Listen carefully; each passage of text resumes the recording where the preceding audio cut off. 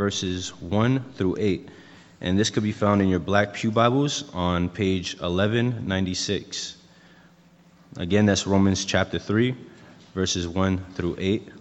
And let us come before the Lord and stand as we read his word. And the word of the Lord says, "Then what advantage has the Jew, or what is the value of circumcision? Much in every way. To begin with, the Jews were entrusted with the oracles of God. What if some were unfaithful? Does their faithfulness nullify the faithfulness of God? By no means. Let God be true, though everyone were a liar. As it is written, that you may be justified in your words, and prevail when you are judged. But if our unrighteousness serves to show the righteousness of God, what shall we say? That God is unrighteous to inflict wrath on us? I speak in a human way. By no means, for then how could God judge the world? But if through my lie God's truth abounds to his glory, why am I still being condemned as a sinner? And why not do evil that good may come? As some people slanderously charge us with saying, their condemnation is just." This is the word of the Lord. You may be seated. Let us bow our heads and our hearts as we come before the Lord in prayer. Lord God, we want to thank you for this day that you have given each and every one of us. We thank you for another chance of life, another chance to get it right with you, Lord God, another chance to be in your presence and to glorify your name, Lord.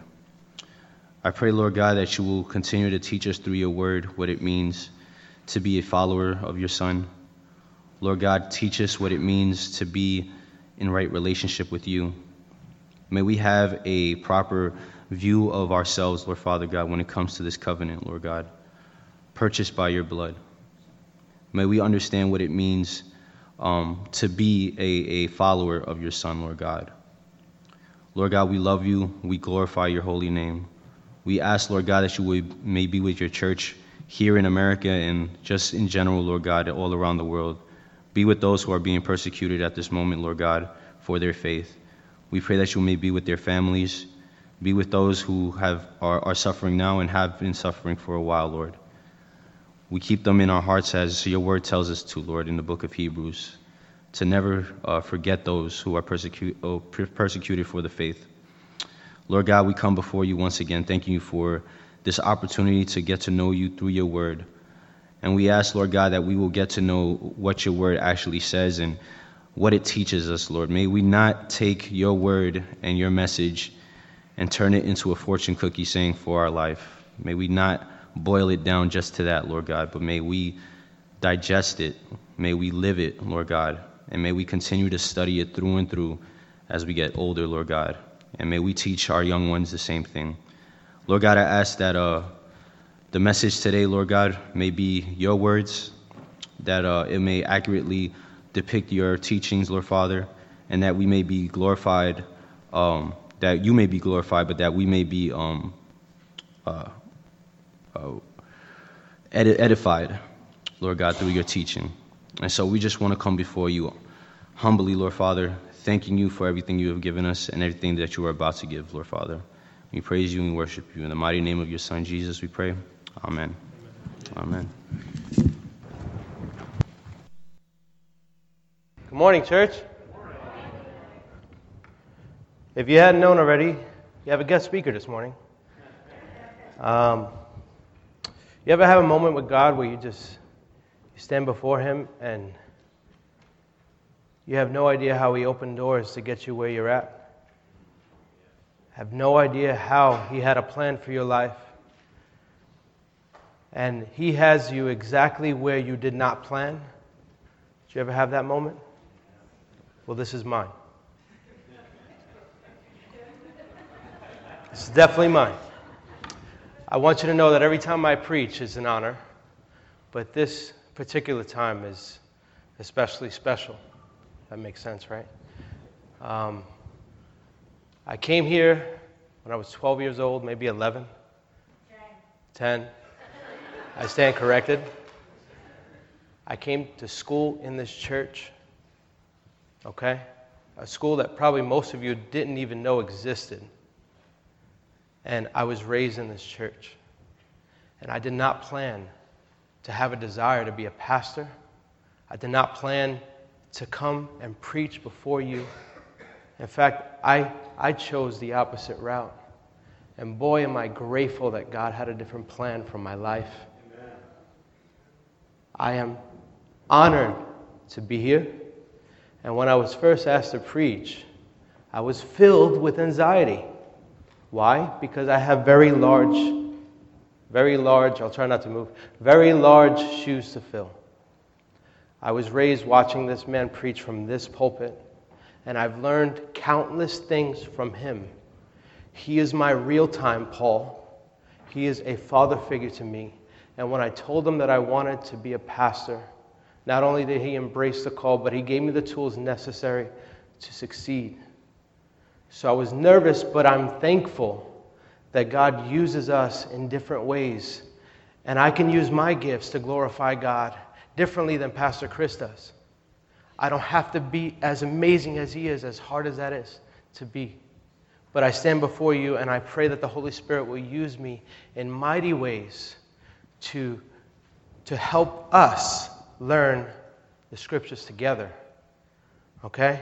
And I was a little bit nervous too when I was first asked to preach, because Pastor Chris, of course, in his wisdom and his ability, said, "Nick, this is going to be easy. I gave you this verse because I know for a fact that it is easy." I said, "Oh man, that's great. I have a walk in the park." I ran home, I kid you not. You could ask my wife. As soon as we were done with our meeting, I ran home to start studying and opened up my laptop. And I kid you not, this is not an exaggerated story. I went to the resource that I always go to study my word and to try to learn through the passage. And the very first quote that I came across is from a man that we all probably know in some shape or form, that we grew up watching. He has podcasts and a huge ministry. In fact, in many ways, when I study, I go to see what this guy has to say sometimes. John Piper. And John Piper said about Romans 3, 1 through 7, Romans 3, 1 through 8, that's what I'm teaching on today. He said it this way: "My brain almost broke trying to understand the complexity of that paragraph." And that was the start of my studies for this passage. After Pastor Chris told me that it would be easy, and then my anxiety came right back. But I am excited to be here. From the very start of the year, my family and I decided to come back to this church, and boy, did I come at a good time. We started the study of Romans, and we started at Romans 1. And if Pastor Chris has never blown your mind, he would have blown your mind that specific sermon, because he had 27 points alone on, not chapter 1, on the introduction of chapter 1. Okay? And then chapter 2 came and we learned about Gentile living. And now here we are in the beginning of chapter 3, where Paul is talking specifically about Jewish advantage. You say, why would a Christian come up here and preach a sermon on Jewish advantages? We're going to get into that shortly. And I'm going to expound on the text a little bit. But before we expound on the text, I wanted to give you a brief introduction of this text so that you can understand the context. You can understand where it's coming from, right? You need to do a little bit of research before you just dive into a verse. You have to understand its context. So, Romans 3, 1 through 7 is considered to be a religious diatribe. Get your pens out, because I hope to at least teach you 2 words. As opposed to Pastor Chris teaches you 20, I hope to give you at least 2, okay? What is a religious diatribe? A religious diatribe is an oration in which the speaker seeks to persuade a specific audience. If you haven't written that down, write it down, because you never know when you're going to use it. We use that word every day, right? So, what does that mean? An oration is a speech. Not like the speech we're used to reading, right? We go on Google, we can Google the I Have a Dream speech from Martin Luther King. This is not like that. See, Paul wrote out a speech, but it wasn't like a speech that we've read before, because he gives a lot of room for questions and answers. So a perfect example would be as if we were in a classroom at a university or college, and the professor had this long lecture written out, kind of like a speech, but he gave specific timing for questions. In this case, Paul was anticipating the Jewish question. He knew them very well. He spent a lot of time with them. He knew what they were about. So he was anticipating their question, and he was seeking to persuade who? The Jews, right? And why would Paul write this? Paul was writing to the Jew because the Jew was accusing him of being an antinomian. Another word that we use on a daily basis, right? So, an antinomian, to understand the context, we have to understand what he was being accused of, right? They believe that faith alone is necessary for salvation, and that we have no obligation to follow the moral law. Although I do believe that faith alone is necessary for salvation, but we know that Paul teaches an inward transformation when we come to Christ. In no shape or form was he an antinomian. And this particular chapter is a long speech in response to what the Jews thought they had compared to the rest of the world. They thought they had advantages that would save them and automatically grant them salvation. And although we know that there are no advantages that can ever earn Christ, that could ever earn our way to salvation, there's no way that we can earn. But did the Jew actually have advantages? What does this verse say? Romans 3, 1 and 2. Did the Jew actually have an advantage? Much, in every way. The scripture starts off right there. Consider the Jewish advantage. Much in every way. We can't help but read the Bible and see that the Jewish people had many advantages. They were given the patriarchs. They were given the signs of the covenant, circumcision. In fact, Jesus was Jewish. And in many ways, they were God's chosen people. So it's without being said that, of course, they had many advantages. And they were given interactions with God that we could only dream of. Verse 2 says, much in every way, because it is evident that Scripture describes a lot of advantages given to the Jews.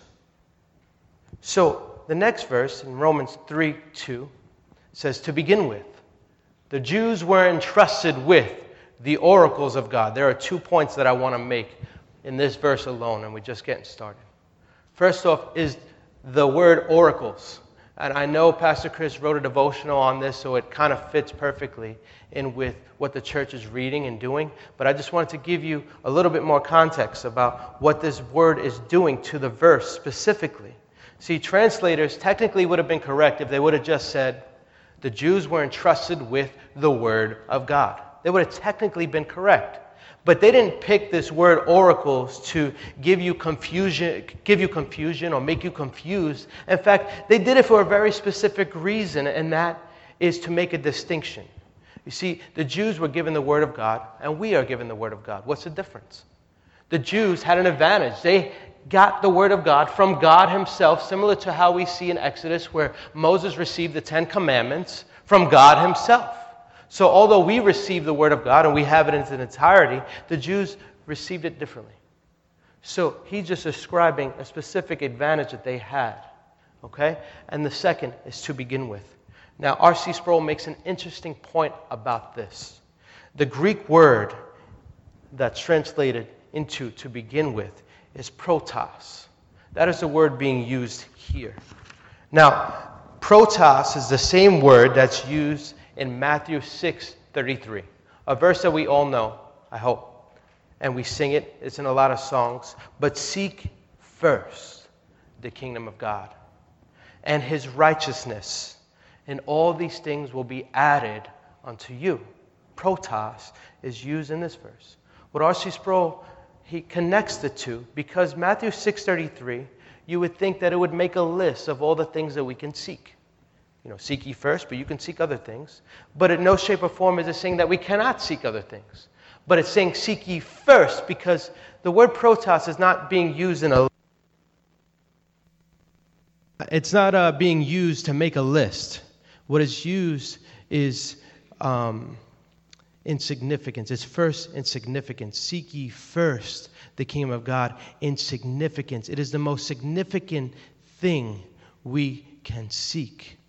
Similar to how we see in Romans 3:2, where Paul says, to begin with, the Jews were entrusted with the oracles of God. It is not first in a list, but it is first. To begin with, it is first in significance. What greater advantage can anyone ever have except to have a real-time experience with God? So, first in significance. The Jews received the word straight from God. And compared to anything that we could ever imagine, that is the most significant experience. It's first-hand experience with God. But a lot of people say that if they had the same type of Jewish experience, if they received the same benefits and advantages that the Jewish people have, the pillars of fire and all the miracles and the mountain where he presented the 10 Commandments, if they experienced all those things, that they would come to faith. That they would totally believe in God, that they would accept Jesus Christ as their Lord and Savior. But what that point does is lead us to the second point of this sermon, and that is to consider the response to advantages. If you don't mind, please open your Bibles to Exodus 32. We're going to read 9 verses together. If you don't have a Bible, you can use the Pew Bible underneath. It's page 91. And we're going to read it together.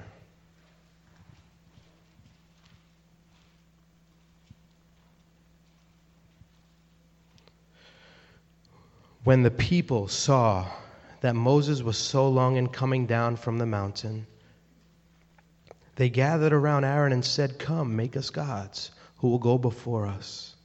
As for this fellow Moses who brought us up out of Egypt, we don't know what has happened to him." Aaron answered them, "Take off the gold earrings that your wives, your sons, and your daughters are wearing and bring them to me." So all the people took off their earrings and brought them to Aaron. He took what they handed him and made it into an idol cast in the shape of a calf, fashioning it with a tool. Then they said, "These are your gods, Israel, who brought you out of Egypt." When Aaron saw this, he built an altar in front of the calf and announced, "Tomorrow there will be a festival to the Lord." So the next day the people rose early and sacrificed burnt offerings and presented fellowship offerings. Afterwards, they sat down to eat and drink and got up to indulge in revelry. Then the Lord said to Moses, "Go down, because your people, whom you brought out of Egypt, have become corrupt. They have been quick to turn away from what I commanded them and have made themselves an idol cast in the shape of a calf. They have bowed down to it and sacrificed to it and have said, 'These are your gods, Israel, who brought you out of Egypt.' I have seen these people," the Lord said to Moses, "and they are stiff-necked people." If you continue on in the story, Aaron has the most ridiculous response to this. In my opinion, the most ridiculous response I think I've ever seen. When Moses comes down infuriated, he asks, "How was that calf built?" And he's like, "I don't know. I threw the gold in there and it just kind of happened." Ridiculous. The Jews had the oracles of God. They had the patriarchs. They had the history. They had these moments that we all hope for and we all wish we had. But what did they do with them? In fact, the advantages that they had created a bigger opportunity for judgment. What did the advantages do? They didn't save them. Without the precious grace of God, even if we are given the greatest advantages on earth, the advantages produce greater judgment without a real transformative relationship with Christ. But we know that the Jews had these advantages. So, we know that a relationship with Christ is what's needed for salvation. But we also know that the Jews had all these advantages, and these advantages that we wish we had. So does that mean that the Jewish people had more advantages than us?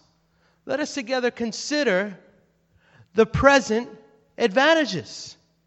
Here I have a beautiful chart that my brother Ryan here helped me make. We do a podcast together.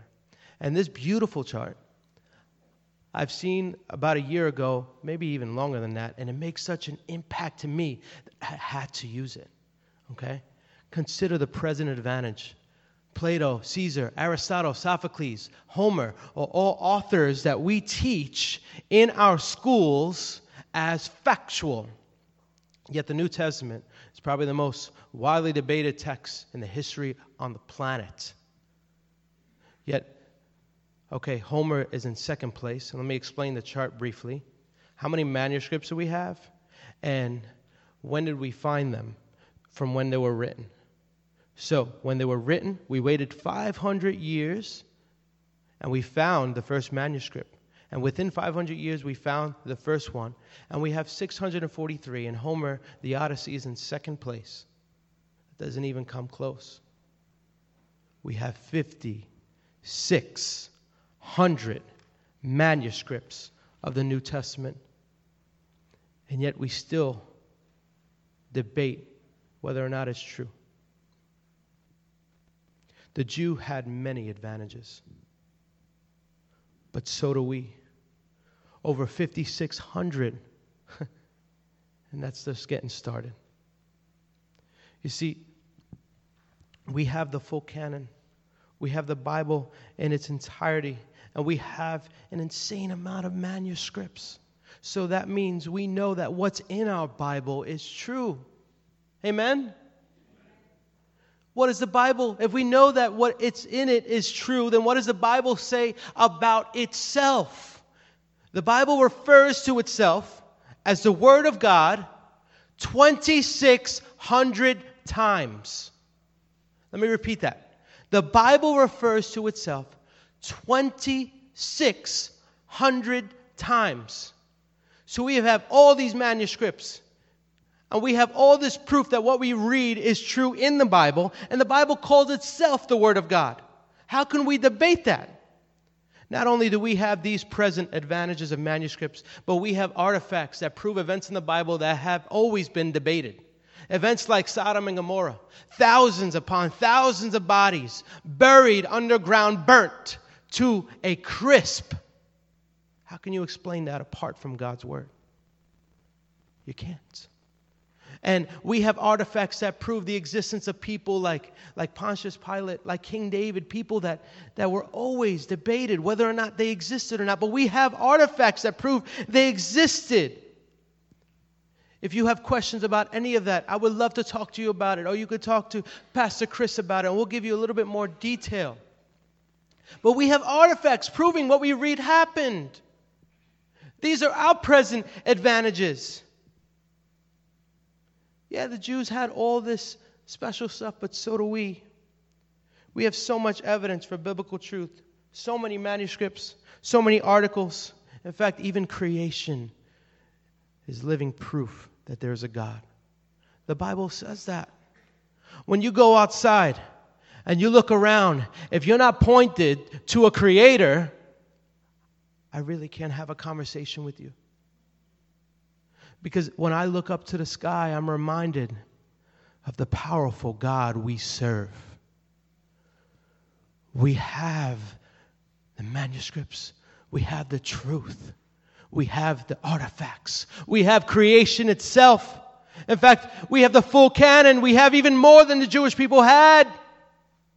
And yet people still deny Him. But notice how we have advantages. But a great advantage may also be a great liability. With great knowledge comes responsibility. What did Israel do with the truths and advantages that they had? Throughout the entire Bible we see God redeeming His people, God giving them all these advantages. God giving them all these things. And what did they do? They constantly rebelled against Him. Saved, rebelled, saved, rebelled, saved, rebelled. All throughout Scripture, you can't deny that. In Scripture, Israel is described several times as the vine. Psalm 80, Isaiah 27, Hosea 10. There are many other places as well. In Isaiah 5:4, we see that God did many things for His people. What more was there to do for my vineyard that I have not done in it? Now, this was written specifically to the Jews. How much more could He have done for the Jews, and yet they continue to rebel against Him? But it's appropriate to say that this verse can be applied to our lives. How much more could God do for you? How many more advantages do you want? What's it going to take to give your life over to Christ? God has given you everything necessary to turn to Him, and yet humanity continues to rebel.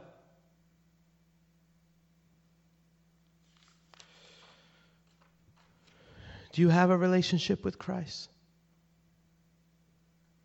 Do you know Jesus Christ as your personal Lord and Savior? Do you know what He has done for you? Do you have truths and advantages, or do you have a liability? Are you using the advantages to glorify God, or are you opening the door to greater judgment? God knows that He has given you everything necessary. In fact, Paul responds to this in verses 3 and 4. He says that we should consider our responsibility. Verse 3 and 4 unlocks our fifth point of the text, that we need to consider our responsibility. You, and only you, are responsible for your unfaithfulness. You and only you. Having advantages does not nullify your responsibility to respond to God's call on your life to be image bearers of Him. It does not nullify your responsibility. God is still faithful when we are not. What does the verse say? What if some were unfaithful? Does their faithfulness nullify the faithfulness of God? By no means. Let God be true, though everyone were a liar, as it is written. To expound on this a little further, if everyone on earth was unrighteous and said God doesn't exist, if everyone on earth rebelled against God, God would still be God. God would still be righteous. God would still be the creator of all sufficient, omnipresent, omniscient. He would still be God. So there are 2 points that he's trying to make here in this text. Paul is saying, number 1, it is your responsibility, your unrighteousness. You cannot blame God on that. Second, even if you're unrighteous, God is still God. Doesn't matter what you do, God in nature is still going to be all-powerful. So it's best that you turn towards Him, not away from Him. Because God is still going to be there. And then, after those 2 points, Paul, in these 2 verses alone, does something spectacular. He starts to quote Psalm 51. You say, why? You already made your point, Paul. What are you trying to do? But have we forgotten who this verse is written to? This was written to Paul. This was written to the Jews. So why Psalm 51? First off, the Jews loved David. And David wrote this passage in Psalm 51. The Jewish people knew the role that David played in their history. He was one of their most important kings. In fact, the Bible describes him as a man after God's own heart. The Jewish people knew that. So Paul was trying to hit them where it hurt, right to their heart, using an example that he knew would affect them. Secondly, David dealt with a sin. We all know the story. David murdered in order to satisfy his lust, and he faced serious consequences. He faced a lot of death, a lot of betrayal. One of the examples of the betrayal is when his son tries to steal his throne and murder him, Absalom. David realized that in his sin there were great consequences, and he dealt with them. So Paul was trying to tell the Jew, listen, if you sin, you're going to have to deal with it, because there will be consequences. Third, David acknowledges his transgression. David knew that he did evil against Bathsheba, that he did evil against her husband, that he did evil against his army. If you don't know the story, he lusted after Bathsheba and organized her husband's murder so that he can marry her. He knew that he did evil against all those things, yet in this psalm, and we're going to read it in a moment, he says, against you and only you have I sinned. And he's talking to God. Why? Because God is the one that we sin against. When we miss the mark, we miss God's mark.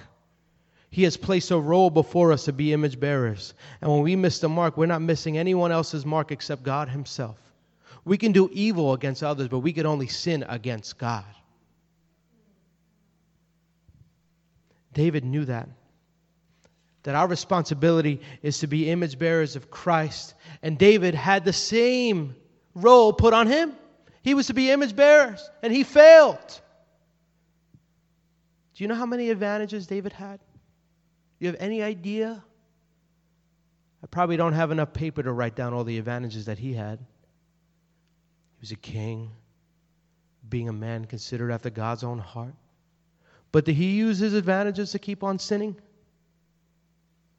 Absolutely not.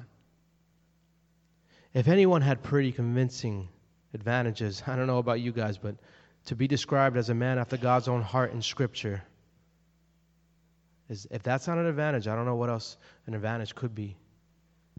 But he recognized that his responsibility was to be an image bearer, and he failed. And David, in this psalm, shows us, and in that context, show the Jews how we should respond when we fail. What did he say?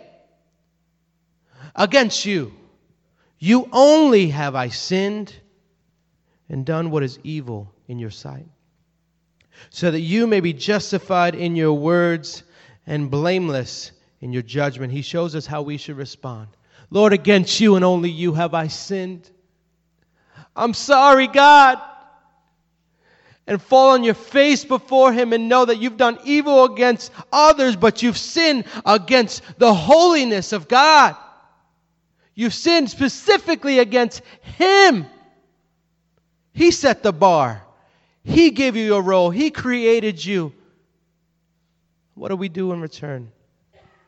People want to think that honesty is the best policy for their sin.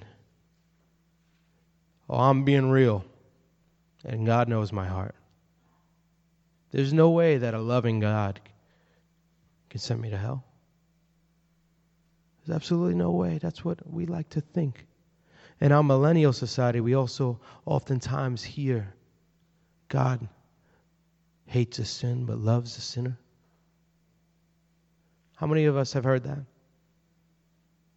God hates a sin, loves a sinner. Well, I'm here to tell you, he's not sending your sin to hell. Apart from a real transformational relationship with Christ, he's sending you to hell. Imagine the box that we put God in. Imagine the box we put him in. We don't put any other judge. He's the final judge, but we don't put any other judge in that same box. Imagine a just judge, a fair one, that gives no guilty verdicts whatsoever. Would you watch that Judge Judy episode? Would there be any viewers at all? A murderer, a child molester, a thief goes up to the judge and says, hey, yeah, I did it. You're a loving judge. You're fair. You're just. What do you say? All right, you're innocent. Go ahead. Doesn't that sound ridiculous? Yet with God, our society loves to do that to him. Oh, God is just. He won't send me to hell. He's fair. He won't do that to me. How ridiculous does that sound?